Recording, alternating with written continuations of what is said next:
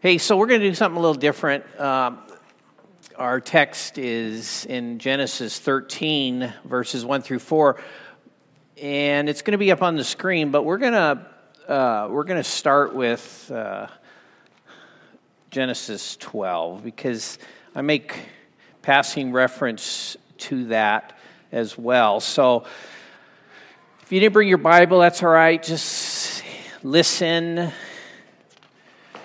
But then the 13, 1 through 4, when we get there, will end up on the screen, okay? So this is basically background. Got to know Genesis 12 to really dig into chapter 13, the first 4 verses. Now the Lord said to Abram, "Go from your country and your kindred and your father's house to the land that I will show you, and I will make of you a great nation, and I will bless you and make your name great, so that you will be a blessing. I will bless those who bless you, and him who dishonors you I will curse, and in you all the families of the earth shall be blessed." So Abram went as the Lord had told him, and Lot went with him. Abram was 75 years old when he departed from Haran. And Abram took Sarai his wife, and Lot his brother's son, and all their possessions that they had gathered, and the people that they had acquired in Haran, and they set out to go to the land of Canaan. And when they came to the land of Canaan, Abram passed through the land to the place at Shechem, to the oak of Moreh. At that time, the Canaanites were in the land. Then the Lord appeared to Abram and said, "To your offspring I will give you this land." So he built there an altar to the Lord who had appeared to him. Now from there he moved to the hill country on the east of Bethel and pitched his tent with Bethel on the west and Ai on the east. And there he built an altar to the Lord and called upon the name of the Lord. And Abram journeyed on, still going toward the Negeb. Now there was a famine in the land, so Abram went down to Egypt to sojourn there, for the famine was severe in the land. And when he was about to enter Egypt, he said to Sarai his wife, "I know that you are a woman beautiful in appearance. And when the Egyptians see you, they're going to say, 'This is his wife.' Then they will kill me, but they will let you live. Say you are my sister, that it may go well with me because of you, and that my life may be spared for your sake." When Abram entered Egypt, the Egyptians saw that the woman was very beautiful. And when the princes of Pharaoh saw her, they praised her to Pharaoh. And the woman was taken into Pharaoh's house. And for her sake he dealt well with Abram. And he had sheep, oxen, male donkeys, male servants, female donkeys, and camels. But the Lord afflicted Pharaoh and his house with great plagues because of Sarai, Abram's wife. So Pharaoh called Abram and said, "What is this you have done to me? Why did you not tell me that she was your wife? Why did you say she is my sister, so that I took her for my wife? Now then, here is your wife. Take her and go." And Pharaoh gave men orders concerning him, and they sent him away with his wife and all that he had. So Abram went up from Egypt, he and his wife, and all that he had, and Lot with him into the Negeb. Now Abram was rich, very rich in livestock, in silver, and in gold. And he journeyed on from the Negeb as far as Bethel, to the place where his tent had been at the beginning, between Bethel and Ai, to the place where he had made an altar at the first. And there Abram called upon the name of the Lord. Now Abram's life and walk with God is amazingly descriptive and instructive for our lives today, especially as we begin the year 2019. I mean, can you even say that and not be, whoa, man, what is happening as this patriarch's journey of faith, really some 3,500 years ago, unfolds in the book of Genesis. We really discover, when you really take the time to study, you discover some incredible gems of truth that, when taken to heart, will guide us as we walk with the Lord here in the 21st century. Now, in previous chapters, we see, as we've read, God graciously summoning Abram of the Mesopotamia area, Ur of the Chaldees. And like Abram, we too, the bottom line is, we too have been summoned by our God. Abram's simple yet decisive obedience to that summons to place his personal faith in the living God is really a huge example to us. So much was unknown to Abram. That's a message in and of itself. Incredible unknowns to Abram, but he dared to believe God. We are being asked to do the same. Have we dared to respond to God's summons on our lives? To believe God, to place our faith in God's plan and will for our lives? Have we decided to become citizens of His kingdom? Have we decided to be a Christian? Decisively deciding to trust Jesus, God's provision for our sin. Have we decisively decided to become a follower of Jesus with that simple decision to surrender and willingly serve Him with every breath that we take? Now, as we move into this new year, the honest answer to these questions is going to reveal a few things for you. For all of us, it's going to reveal whether we are children of God and thus our eternal destiny. In other words, if you die tomorrow, man, guess what? You're going home. And it's based upon that decisive decision that you've made to trust in Jesus. Secondly, it will reveal whether we are master of our lives or whether God is. Now, Abram's recorded journey with God as well reminds us that for those of us who have heeded the call of God, and if you've walked with the Lord for any length of time, you know this to be true, that we are often prone to wander from that call, especially in the face of crisis. Abram, along with his sweetheart, beautiful sweetheart, by the way, Sarai, had their share of wanderings and failings.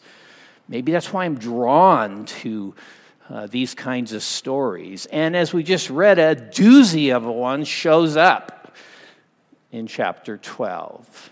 As Abram does, which we're not going to spend time talking about, he does the unthinkable in Egypt. I encourage you to read it over and over. We, like Abram, find ourselves at times striking out, which is what Abram did, striking out on our own. You might say in our own land of Egypt, forgetting all that has been promised us. And that really was the bottom line for Abram. He simply forgot. Trying in our own wisdom and strength to fix our lives, independent of the very God who alone can fix us. All right, man, I hate these things.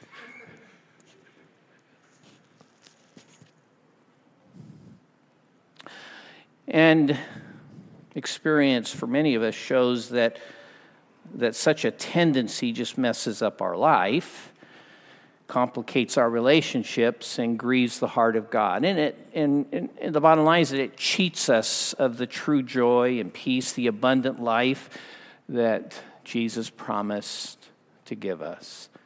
Thus, the challenge for us, as it was for Abram and Sarai, is a consistent focus. I hope if you have a New Year's resolution, this would be a good one. To have a consistent focus on and a regular taking to heart the promises that God has made us, as they're recorded in the inspired word.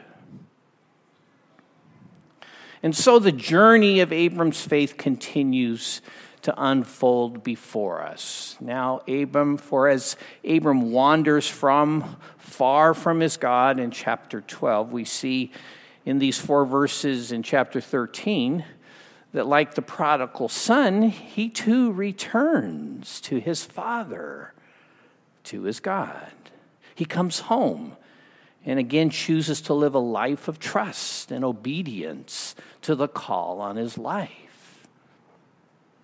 Now, unlike some of us, it appears, though the text is, at least it seems in the flow of the text, it appears as if Abram's wandering doesn't last too long, which I'm convinced is a mark of growing spiritual maturity. It's not so much that we will wander, or if we will wander, because you're going to wander.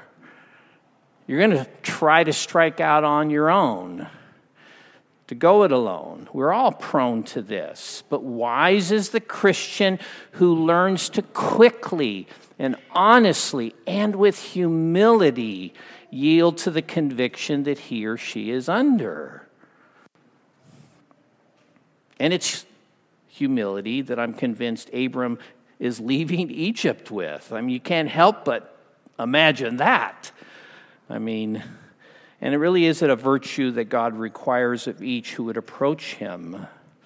Humility in part means that we face and own up to our sin, our rebellious tendency to go it alone, to not believe him.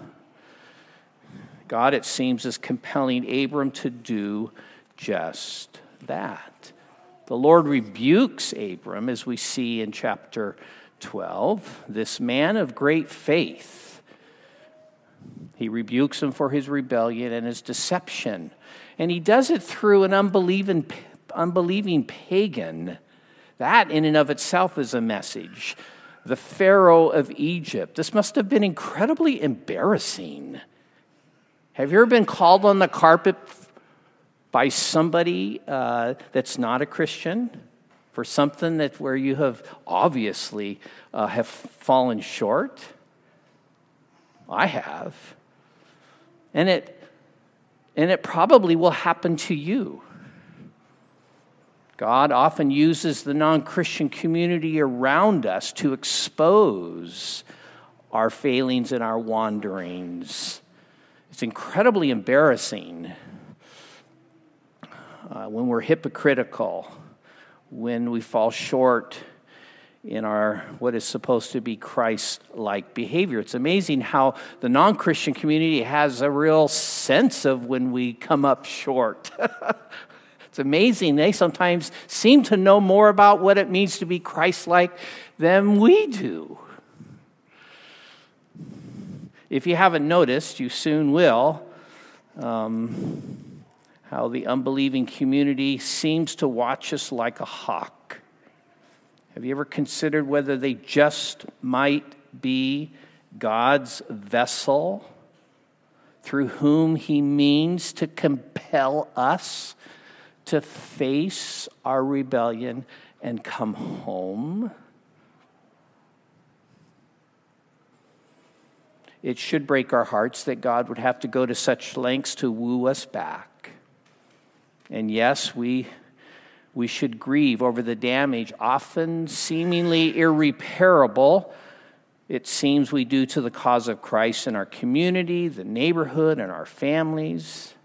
But we should be grateful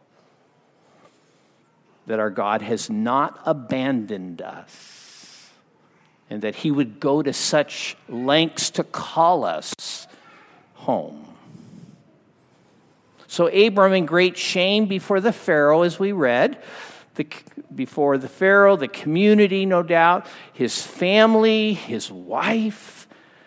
I mean, just go there for a minute. Oh, man, my mind can't even wrap itself around that. And especially his God. He leaves Egypt and he travels back into the land of promise, which is Canaan. And he pitches his tent in the north, as it says, between these two towns, Bethel and Ai. Now, as we read, and you'll remember, Abram's been here before. And based upon the flow of the narrative, Bethel just happens to be the last place where Abram had reaffirmed his decision to trust his God and embrace his revealed will. Think about that. He did this by building an altar. Now, this was the second time recorded for us of Abram building an altar, and it won't be the last.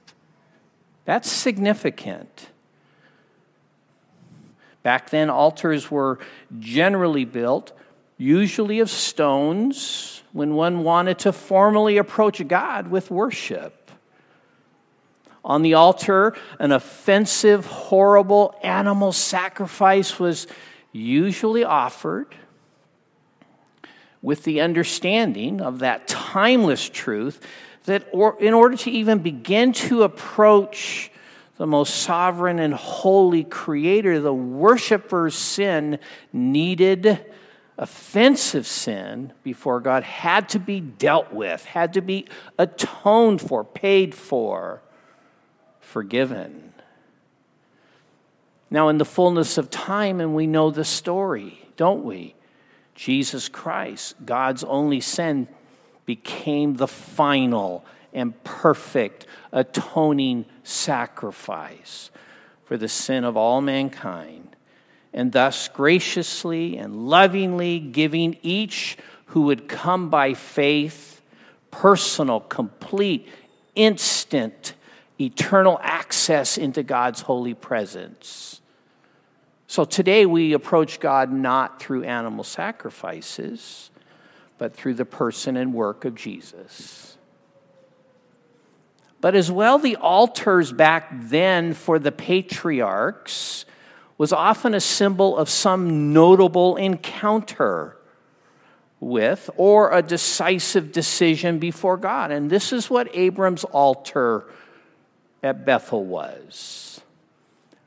It was at Bethel that Abram had last humbly surrendered his life before God. It was there that he had last been, it seems, it's not too far-fetched to say, in sweet fellowship with his God. Now, why return to this place? Because it represented all that he knew was right, all that he knew was good and true. We can say, I think safely, it represented all that he wanted, where he wanted to be, what he was called to do. And it represented the simple, decisive decision to heed God's summons on his life. So, instead of Abram continuing in this wandering state or going it alone, rebelliously ignoring the conviction, he humbly faces his mistakes, his sin, and once again, as the text says, he called on the name of the Lord. That is, he returns to his God with confession on his lips, seeking restoration of that fellowship with his Lord, and once again affirms to live in obedience to the call of God.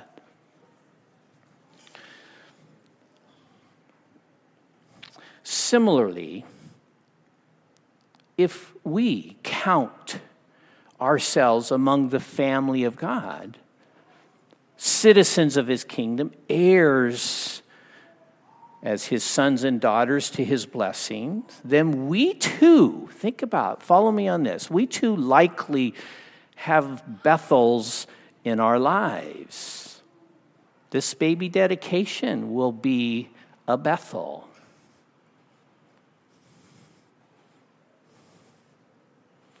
a place, an event in time in the past where we, like Abram in faith, significantly and decisively approached God and called on his name. These places for us are different.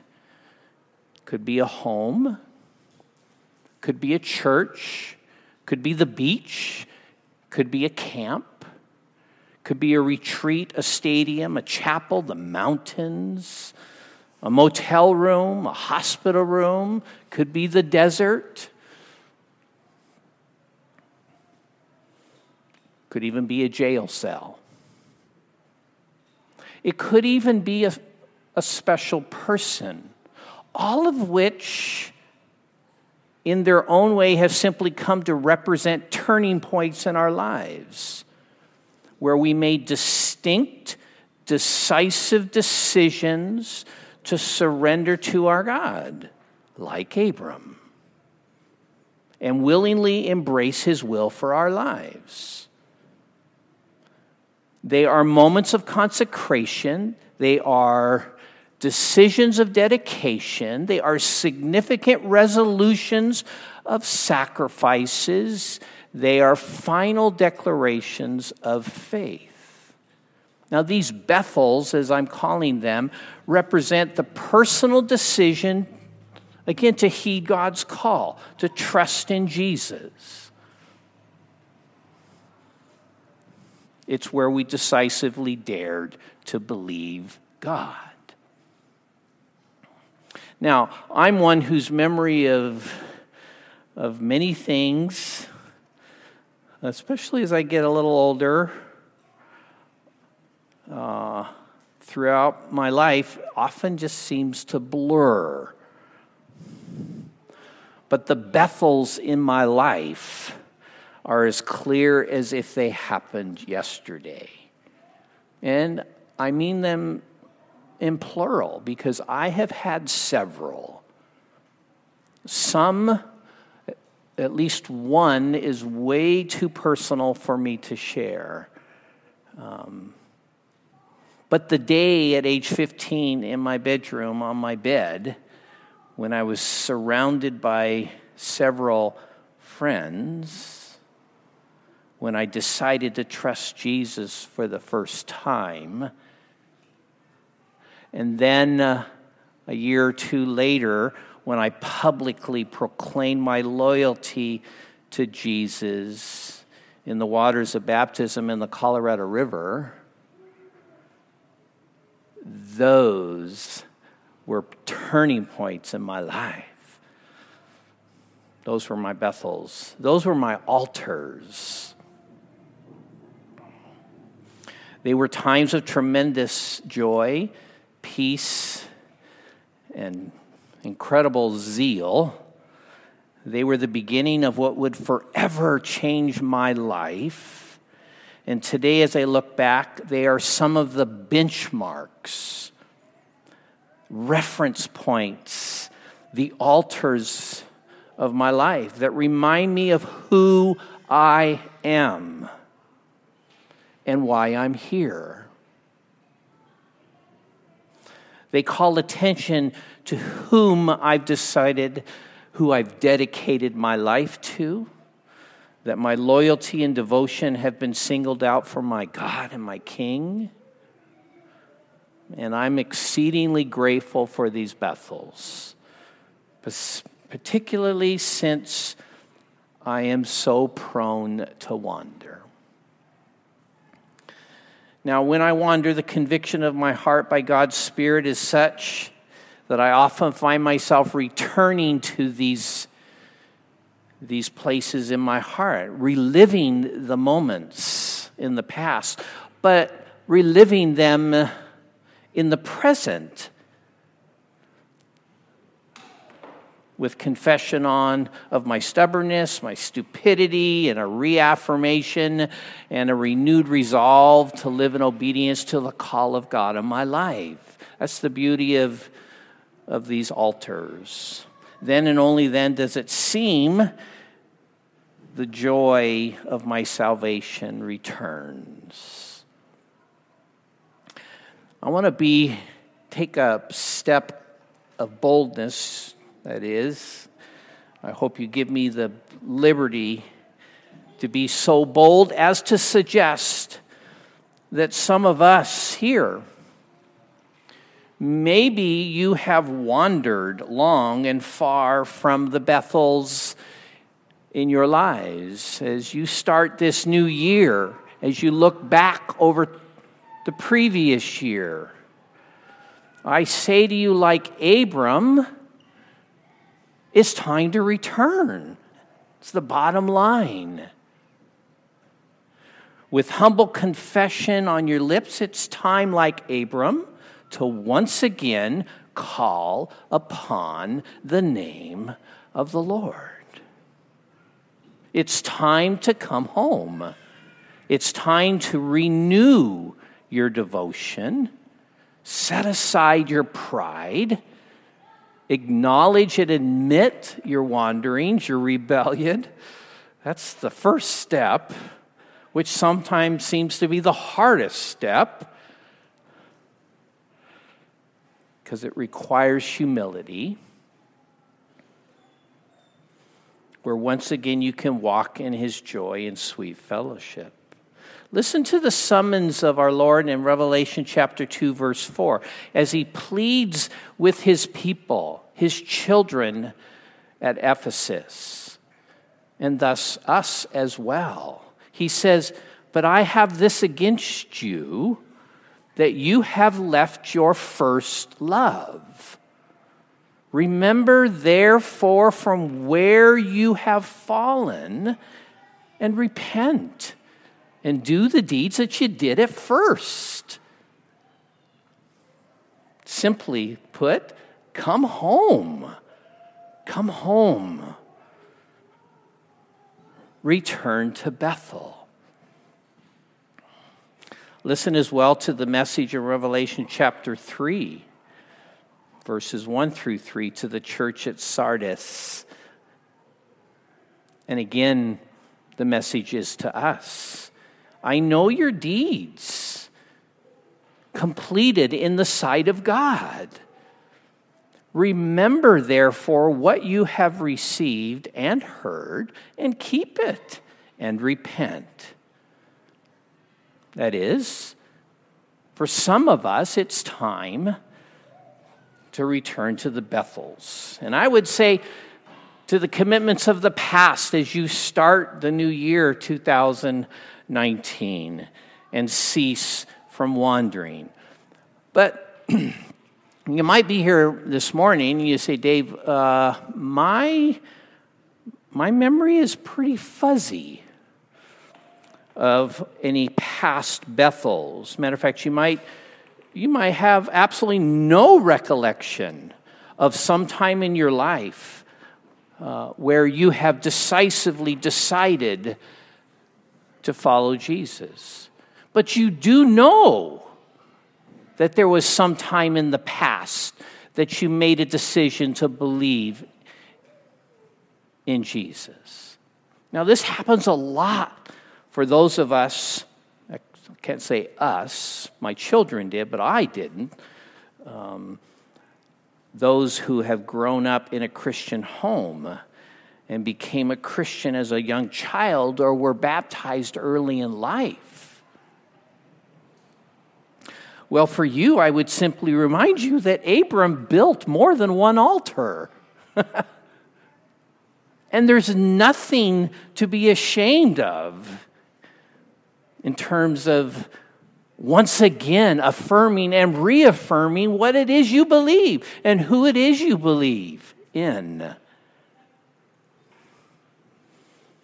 So if you're wandering, particularly if you're wandering in your walk with the Lord, I challenge you to simply build another altar in your life. Why not? Another benchmark, a significant reference point where you will always remember how you again decisively laid it all on the line for Christ.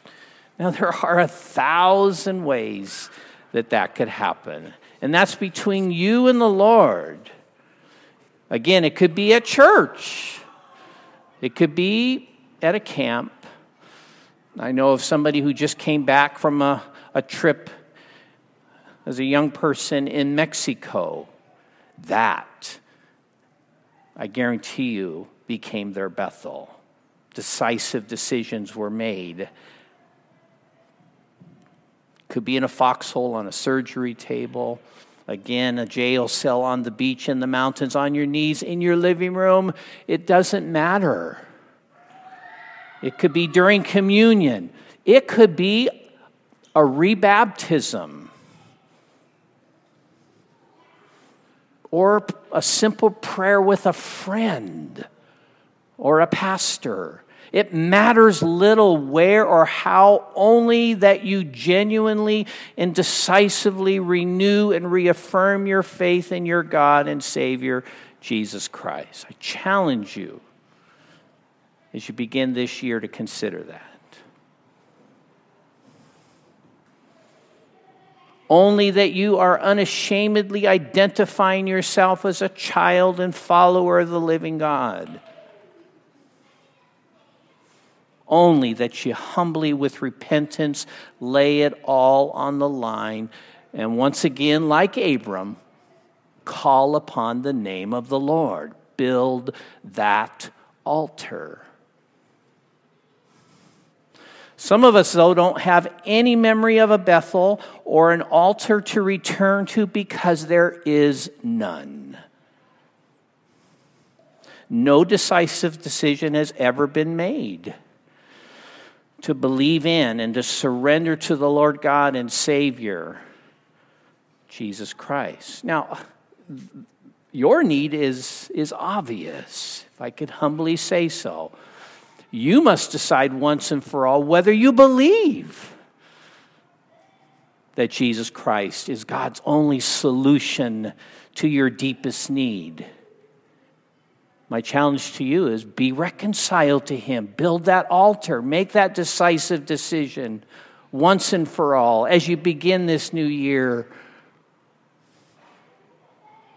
that you're a follower of Jesus. Maybe even today. Maybe this morning.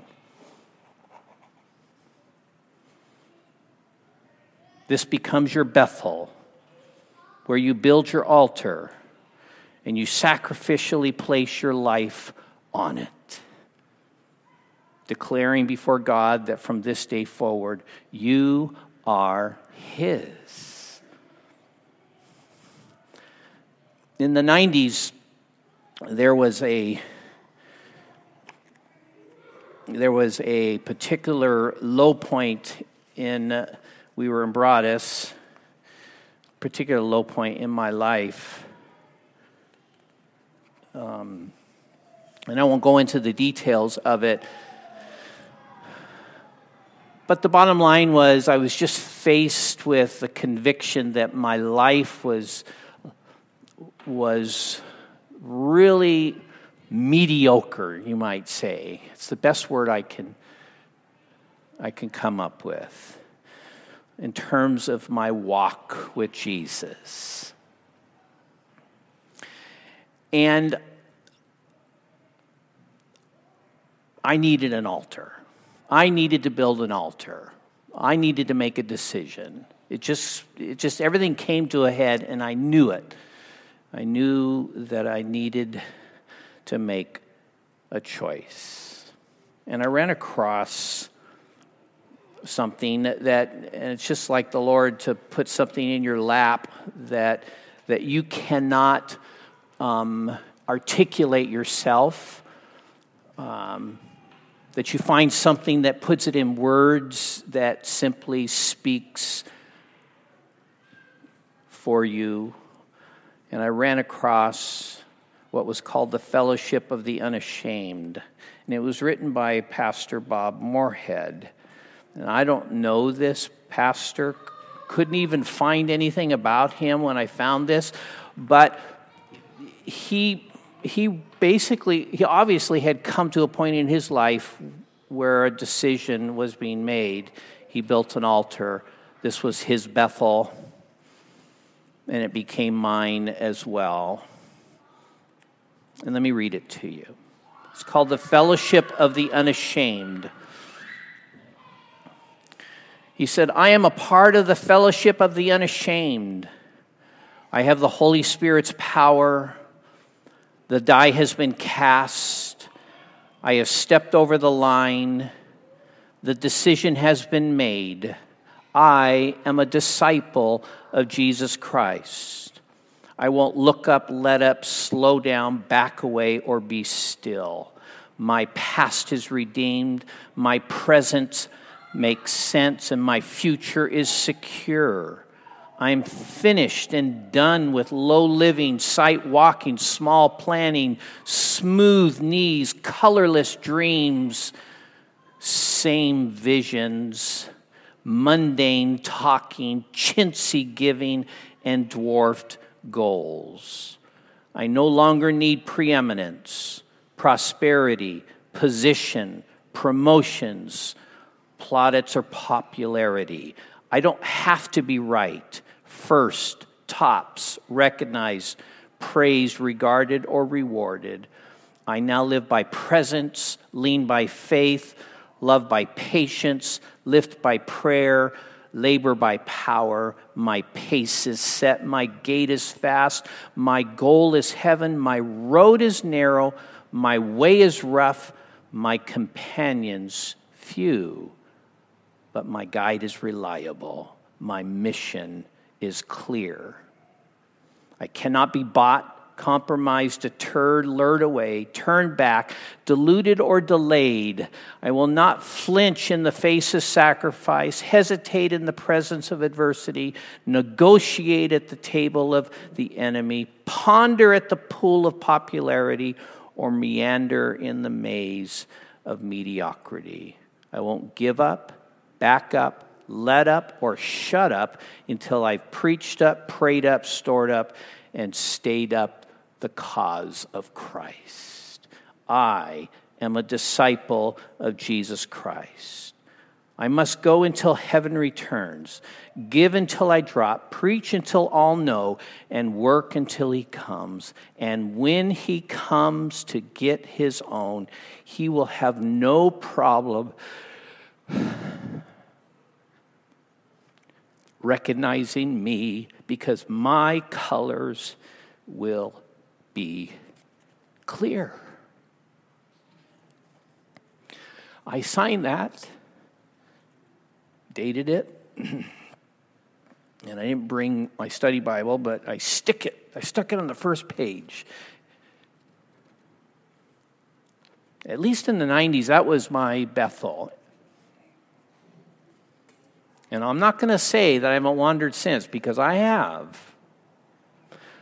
But I can't tell you how many times I've returned to this.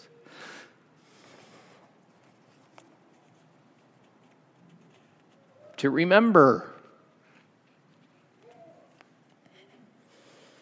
To once again be reminded of who I am. And to dedicate myself once again to live consistent with that altar that I built. And again, not the only altar. So I challenge you, don't allow too much time in this new year to pass before you build your altar. Don't do it. Doesn't matter how you do it, but do it. What do you have to lose? What do you have to gain?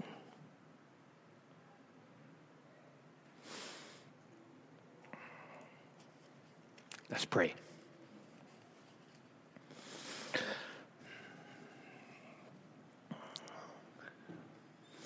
As I pray,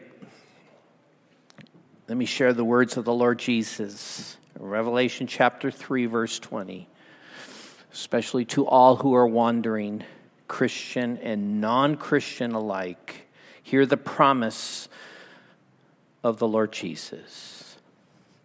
Behold, I stand at the door and knock. If anyone hears my voice and opens the door, I will come into him and will fellowship with him and he with me. Father, I pray now in the power of your Spirit that this invitation will sink deep into our hearts, into our very beings, so much so that we cannot ignore it, that we must respond to it. We must accept. We can do no other. I pray that you would make that so, however that looks for each of us. We just thank you for your love, how you persistently pursue us.